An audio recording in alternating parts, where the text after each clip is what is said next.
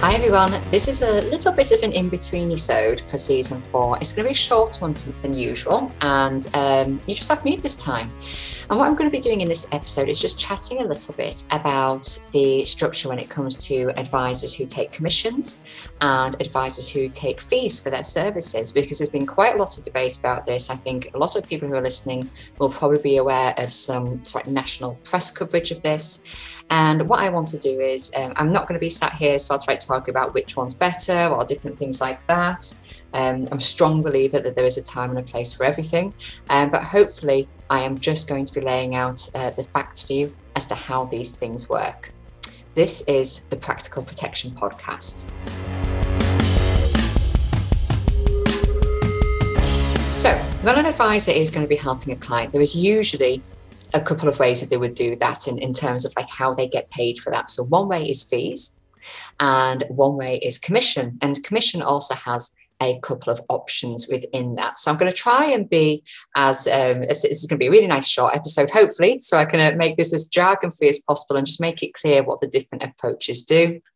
I'll try and maybe put forward the positive for each approach, and then maybe not a negative, but maybe something that maybe would end up being not ideal for someone potentially going down that route. And that's not to say that any which way is specifically better or worse. It's always dependent upon the client's circumstances, what's right for them, what they feel comfortable with. But as with anything, I think a big thing that's been mentioned quite a lot of the time at the moment over these things is it's a transparency, so that people are just really clear about how their services are paid for, and that there's never any kind of question from the client as to what has gone on, in a sense. So just be very, very clear. I am a commission-based advisor. That's just the way that I work, because it works very well for my client set. And hopefully I'll be able to explain that later on. So I'm going to be talking about these three main areas. So let's start off with the fees-based approach, first of all. So fees-based approach is usually people would see if they speak to an IFA. So somebody who is doing things like the pensions and the investments. Typically, I was going to say a typical fee maybe for an advisor, potentially a wealth advisor. I imagine there's going to be people listening to going, well, I don't charge as much as that. Another one saying, well, that's a lot cheaper than what I charge. I would say probably on average, I would typically hear that a fee-based advisor would typically charge around £1,000 for their services. Now, what can be quite unusual is that with this approach, not saying unusual is bad, but just that it can be something that can happen, is that you might have a fee for doing maybe the pensions and the investment side of things, which is usually a big area that wealth advisors tend to operate in. You might be quoted that fee. And then if you wanted something like protection insurance, so that's something like life insurance or critical illness cover or income protection, then there would be an additional fee on top of that. Now, that additional fee could be one set fee, or it might be that there is a specific fee to say, right, well, this is what I recommend for you to have, and this is my fee for having assessed everything about you and come together with this recommendation. And then there might also be a further fee on top of that to actually get the insurance in place, so for them to do that application for somebody. With this approach, it is kind of seen as best practice, especially in the wealth and the investment and pension space, because the advisor's charging a fee and they don't get a commission. It is something that became a regulatory requirement for advisors to not do commission-based approaches to their remuneration within the pensions and wealth space. And what we would usually find with an advisor who maybe works in that area, who does charge a fee, they might charge a fee to obviously do the recommendation, to do the advice. But then what they would do is that they would set the commission on the policy with the insurer to 0%. So what that means is, in the grand scheme of things, if possible, to try and make it as simple as possible. If somebody is an advisor, is applying for an insurance policy for somebody, then the insurer has it kind of default set to pay 100% commission to that insurer for their work. And that's how a commission-based advisor is paid. But for a fee-based advisor, they wouldn't typically take both a commission and a fee base. They would usually just charge a fee, put the commission to 0, which then means that the insurer doesn't pay them anything for arranging the policy for the client. And then the client is getting the premium at the absolute base price, really, really low. So what is, I might say really, really low, it depends on what your feeling of low is in comparison to other things. It just basically means that there isn't that money inbuilt in there for covering the costs of you getting the advice. So the positive with the fees is that it's quite clear, obviously straight away to the clients as to what they are going to be paying. They will know straight away, right, well, if I want advice and this to be done for my pensions, for my investments, for my insurances, this is the fee. That's what's happening. And, they'll have everything presented to them. And as I say, there should be a very clear explanation from the fee-based advisor as to whether or not they take any commission from the insurer, because that will affect potentially the premiums on quite a few of the different policies from different insurers. The potential negative of this route in the long term of things is that somebody might pay a fee for this recommendation, and they might pay an additional fee for the application to go forward. And it might end up being that application is declined or postponed. The pricing might not be what that person is happy to pay for it. They might just not think it's worthwhile. They might not be able to afford it. And then what happens is that they have paid that fee and they've actually got no return, in a sense, from the end of it. They could walk away from speaking and getting that advice out of pocket and still uninsured. Now, that's not everyone in every situation. It just can happen to be that if somebody is in a situation where maybe their health is seen by the insurers to be a slightly higher risk, or it could be that they are traveling a lot or potentially working in an occupation that is again considered more of a high risk situation, then that can potentially happen. The terms can potentially come back not as we would expect, and unfortunately not as we would what we would hope they would be. One thing I'll be saying, obviously up front about and say I'm not sure about, because obviously I don't know every advisor's approach, but obviously if somebody does charge a fee for the recommendation and then the application, and then that application is declined or postponed, then there is the potential that, I don't know, maybe they would then charge a further fee if they had to place the application elsewhere and go further forward from that.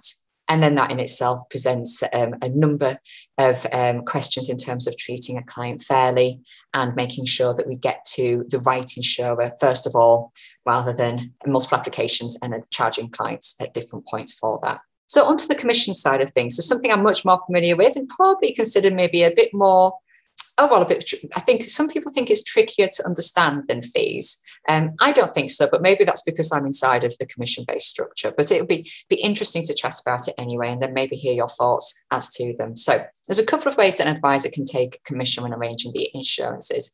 I am going to use some random numbers to kind of explain the differences, so that hopefully they're as clear as possible as to what these differences are. So commission is paid to an advisor by an insurer when a policy is started for a client, and that payment is based upon how much money the insurer feels that they have saved in terms of marketing costs and having their own sales force, and obviously all those overheads that come with that, by having advisors, in a sense, bring a client to them. I'm sure there's other things as well that come into to play with that, but that's obviously two of the main key areas as to why an insurer would be doing that. Now, a lot of advice firms that take commission do so on what is known as an indemnity commission. So I'm going to be throwing this jargon around, unfortunately. So you can have indemnity or non-indemnity commission. So we're going to focus, first of all, on indemnity commission, because that's the one that a lot of firms use. So with indemnity commission, that means that the insurer is going to be paying an advisor commission that can be almost thought of a little bit as borrowed money. So I'm going to use some examples now, and hopefully I will say them. And it's a bit strange doing this and not having people immediately feedback to me to say, oh, hang on a minute, can you just go back a step there? But I'm going to be saying it as clearly as possible. So let's start, say, like with a client case where an advisor is going to be paid £1,000 in indemnity commission. So that advisor, based on the indemnity side of things, will get all that money in one go as the policy starts. And it'll usually have what's known as a clawback period of between 2 and 4 years. So what that basically means, this clawback period, and again, I'm sorry for the jargon, but it basically means that if the client were to cancel that policy within that 2 or 4 year period, then that advisor or that company would need to pay back some of that money to the insurer.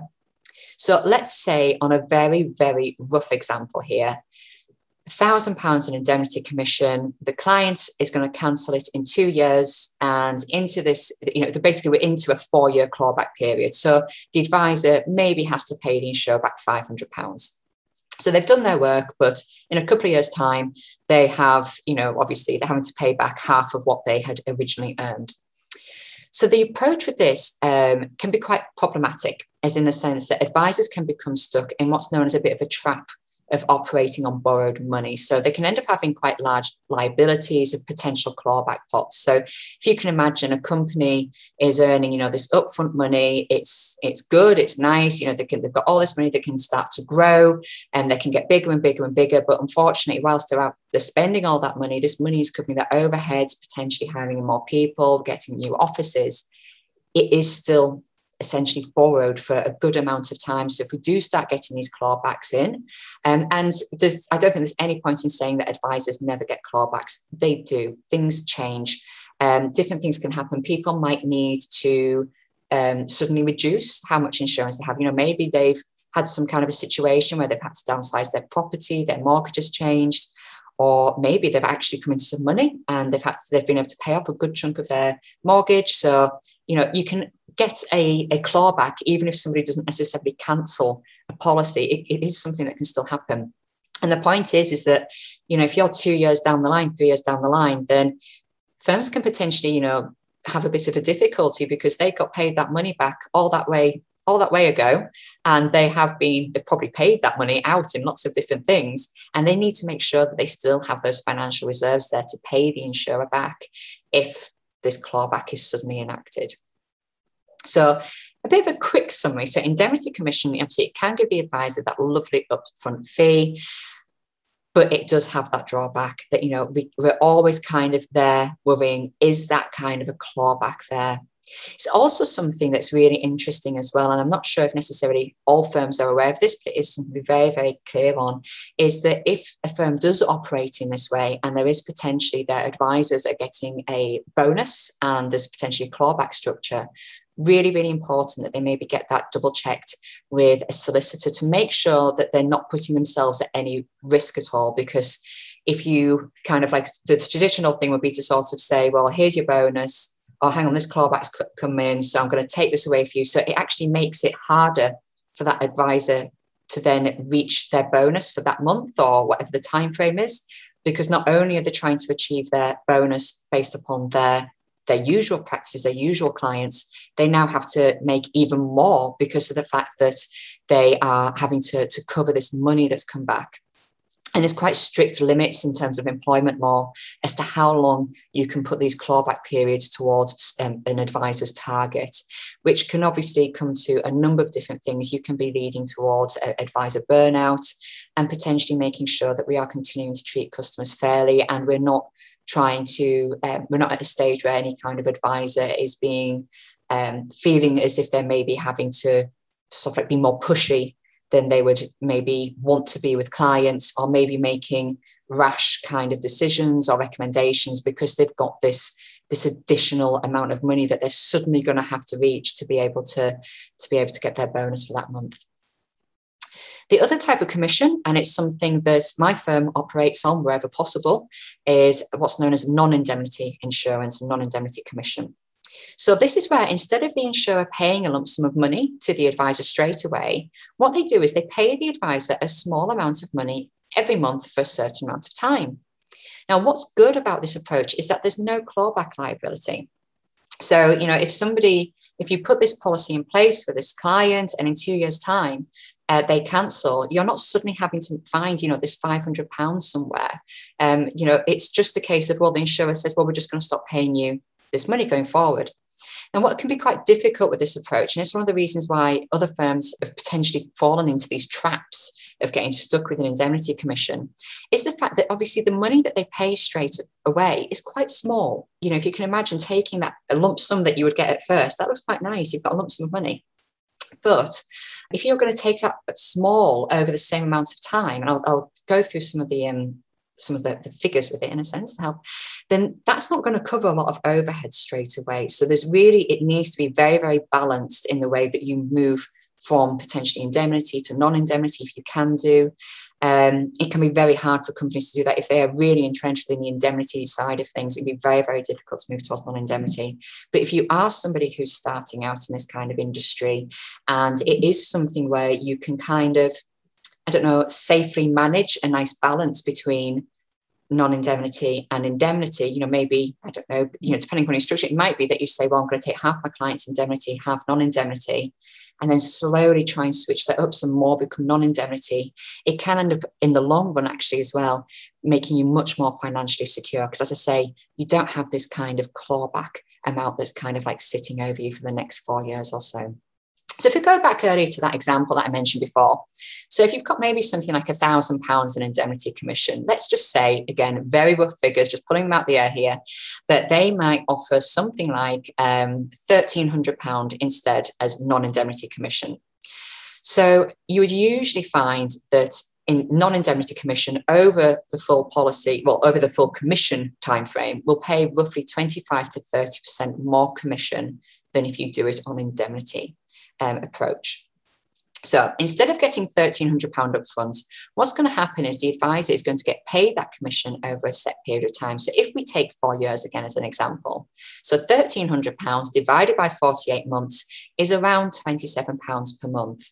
So that's where you can see probably the very, very big difference in terms of what people are going to be facing in terms of their income and those bonuses and hitting those bonus structures.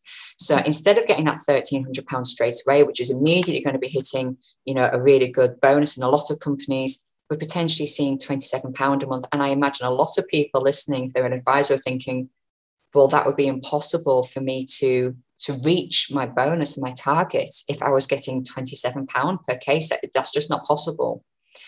So what comes from that is that it is a very distinct need for the company to have the bonus structures that actually match and support the advisors when they are doing this approach, because long term is much more safer for the company. They're going to get a bigger amount of money overall. And also it means that the advisors, again, they're kind of building up this pot of bonus. This £27 is going to be going in each month. So after a certain amount of time, as more and more of those come together, actually reaching a target, it becomes easier. But certainly something where the company needs to have a specific bonus structure for a non-indemnity based model. So some of the big questions that can come from this approach is, do clients fully understand what they are getting? If somebody, is this transparent? So if somebody goes to an advisor and they say, well, I'm going to charge you £1,000, and it goes, oh, okay, charge me £1,000. But is it as clear to say to somebody, well, if I'm doing this and I'm going to pay this much, but actually if I took 0% commission, you'll pay this much per month for this cover? And this is sort of like a lot of the time where there's this query about the transparency. Now, for myself, I don't think really that there is a question too much of transparency if an advisor is doing their job right. The commission is detailed all over the documentation that a client will receive. And obviously an advisor should be telling the client exactly how this all works. But what is interesting is obviously how we do approach this. So it's important to be clear with that most insurance policies, you can choose to take 100% commission or reduce that percentage, which will then in turn reduce the premiums for the clients. Now, when we're talking about quite small premiums to start with, if you go to 0% commission, it makes hardly any difference to the premium that that person will be paying. Obviously, when we're talking about going into premiums that are potentially hundreds of pounds or even thousands of pounds, we are talking potentially much higher differences in the premiums. But it's really hard to say how much that premium is going to reduce by. What's even more important to say is that with the majority of the advisors, the premiums that they are paid are going to be the same as if that person were to go direct to the insurer. So for most advisors, most firms, they will be, if somebody can go online straight away, find an insurer, do their application, and it's going to cost them £8 a month, then if they use an advisor, it will also cost them £8 per month. But the benefit of using the advisor is that they have received advice. They then have that security as well, and not to like the idea of talking about complaints and things like that, but they have that security of saying, well, actually, if I've gone to the insurer direct myself, if I've done something wrong, then it's my fault. But if the advisor's not done something, if they've not done something right, then actually I can complain about them, and I can sort of get some better support from this. And the industry, the regulator, the Financial Ombudsman Service is going to check this out and make sure that everything is done right. But there is a little bit of an area that's possibly not transparent. But not transparent seems like a really harsh kind of word and terminology to use. But maybe we'll just say it's not as clear some ways. So it's really important to be aware of what's known as loaded premiums. So some advisor firms, some financial networks and insurers come to an agreement with some advisors that they can maybe arrange a policy and the premiums are going to be higher than if that person went direct to the insurer. So this is essentially so that they can get more commission for having arranged that policy. So this is where we would be seeing a situation where somebody, if they went to the insurer and could do £8 per month direct, that they might actually see a higher premium using an advisor. Now, there are many calls for this practice to be banned because essentially it's not massively clear in this kind of route that that's happened. But I think it's really important to not say that, that any, we shouldn't point fingers. There's not to say that advisor firms that have done this are necessarily bad people, or that this processes are necessarily, that it's been done by people who are just money hungry and wanting to do this and that. There needs to be an acceptance by, I believe, an acceptance by advisors, financial networks and insurers that they've all allowed this practice and that it is something that is not in a client's best interests. Now, some firms might be set up specifically to be doing this way. And I'm sure that me saying what I just said is probably not the most positive things to be heard. But ultimately, everything that we do and everything that we have to do in terms of upholding integrity that is set by the Financial Conduct Authority and other sort of like regulators and overseeing bodies that have in our industry is that everything that we should do in every action that a financial advisor should make should be for the betterment and in the customer's best interests. And obviously something like loaded premiums is not that. And I do think it's a positive call that this is something that is being looked at quite in depth and that hopefully is not going to be in practice much longer. But I think what's also really important as well is, and another reason why I say don't point fingers at advisors and say, that anybody's sorry, it's particularly bad, is that sometimes, and I'm not saying this everywhere, but sometimes advisor firms are maybe part of a network or some other kind of arrangement, and they might not be aware that the premiums that they are offering are loaded. It might be something that is it's just not massively talked about. It might not have just been very clear in the discussions. And, that can be something where an advisor might actually turn around and be thinking, well, how on earth has this person got this premium at this price when they've spoken to that advisor firm over there and they can do this much cheaper than me? And that doesn't make sense. Oh, that other advisor firm must be misadvising them and not doing the best quality that I'm doing. And actually, it's maybe not that case. Obviously, we do sometimes have that situation, but it could well be as well that you are operating under loaded premiums and you just don't realise it. So it's always something that's really a good idea to make sure that, if you are not directly authorised, that you check with whoever is obviously the people that help you get into the market and access insurers, that you know exactly what these premiums are. And so just double check. I would just say, just ask, go back to your overseers and just basically say, can I just check if we've got any loaded premiums in here? Because I just really want to know this, because people don't always realise that. So the pros with commissions. The pro of it is that the client doesn't need to pay a fee.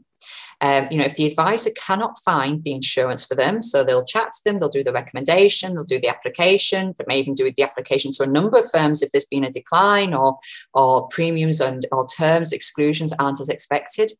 And during all that time, the client isn't out of pocket. They're not going to be walking away having paid a commission-based advisor and, be left uninsured. It means that more people can access insurance that cannot afford the upfront fees of an advisor that is fee-based. Now, as I said earlier as well, I think there is a time and a place for all of these approaches. So I'm certainly not saying, I've done pros and cons for each person, so in each approach, so hopefully that's going to come across nice and clear. But then obviously there is the con side of this. That sounds terrible. I'm going to say the cons, not a con of commission, because that is just going to be taken in completely the wrong context. So we've done the pros, so I'm now doing the cons, making sure I'm saying the S there. There is a debate over whether commission should have a maximum amount. Okay, so you do hear sometimes of advisors receiving well into tens of thousands of pounds when it comes to commissions. That would usually be the indemnity-based commission side of things.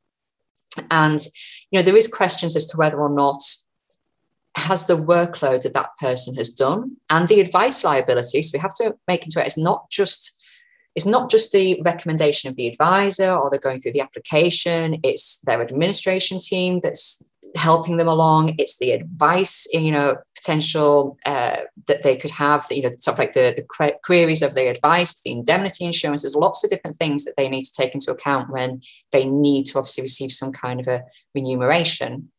But ultimately, you do get to a point where you sometimes think, and you look at these things and you think, is that really worth tens of thousands of pounds?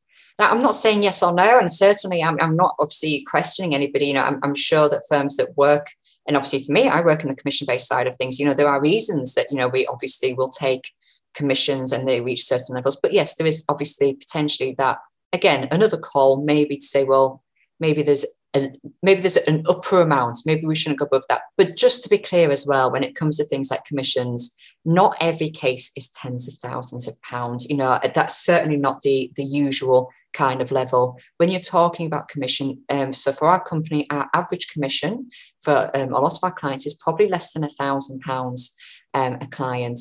And that is often after taking months of supporting them in terms of getting reports from GPs, liaising with the insurer, sometimes having a debate with an insurer over terms, lots of different things that come into that. But on the other side of things as well, the smallest amount of commission that we might be paid for a case is just £18. So it's not always huge money. And I imagine that, again, some advisors are listening to this in some organisations going, £18, well, that doesn't make business sense. There's a couple of things with that. The first is that obviously it's treating customer fairly. If it's something like an £18 commission, it's one of these policy types that are really not hard to set up and they're usually quite quick to do. So in a sense, why not? It's not going to take up much of your time. But also, it's all about building rapport, and you never know what might happen in that person's life, that they may suddenly need a lot more support. They may come back and say to you, well, actually, you were the only person that would actually help me. And now I'm in this situation, and it could be a future relationship that means the world to somebody. And, I think we do have to think of that foresight as well. The main thing for me about all of this is the idea to say, so we've done commissions, we've done fees, we've done the pros, we've done the cons. I apologize if I've missed any pros and cons out anywhere. I'm just trying to give a nice overview as to what this is all about. But ultimately, it has to be the customer's choice. Some customers will want to do fee-based. That is fine. Some customers would much rather it be that they don't pay a fee up front, and that, yes, in a sense, the insurer kind of pays a certain amount. The premiums are slightly higher so that they can, in a sense, spread out the fee of using that advisor. And I think that's probably another way to look at it. So when you look at the commission that an advisor would receive, especially if it was something on a non-indemnity basis, if you're saying, well, it's this much per month that's going to this person, how many months does that commission need to pay to equal the fee that usually would be obviously charged in a fee-based approach? And I think we're talking quite a bit of time. So there's lots of different approaches. I certainly feel that there is definitely a need for all sides to be able to obviously speak openly with each other and respectfully with each other. I know there was some tensions that were going on sometimes on social media, and certainly in terms of some of the press coverage we've had. We need to make sure that we all have these open debates and also be open to understanding the other perspective, the other side of things. If we're commission-based, we certainly shouldn't be grumbling at the fees. And if you're fee-based, then certainly don't grumble at commissions, because obviously they are possibly helping people who can't afford your services. And ultimately, as I said, it should really be the consumer's choice as to what they want to do. So that's it. A nice short one this time. Hopefully you've enjoyed it. Hopefully you found it useful. Hopefully I've not said anything controversial or wrong. But next time I am going to be back with Roy McLaughlin, and we're also going to have with us Andy Woolen from Zurich. And we're going to be chatting about intergenerational wealth planning, and also how that really does fit quite nicely with protection. If you would like a reminder of the next episode, please drop me a message on social media. As always, I'm always there, happy to chat. Visit the website practical-protection.co.uk, and don't forget that if you've listened to this, you can claim a CPD certificate on the website too, thanks to our sponsors, Okta members, and you can also bank your CPD within the Okta members app, so definitely worthwhile having a look there too. But speak to you all soon. Bye.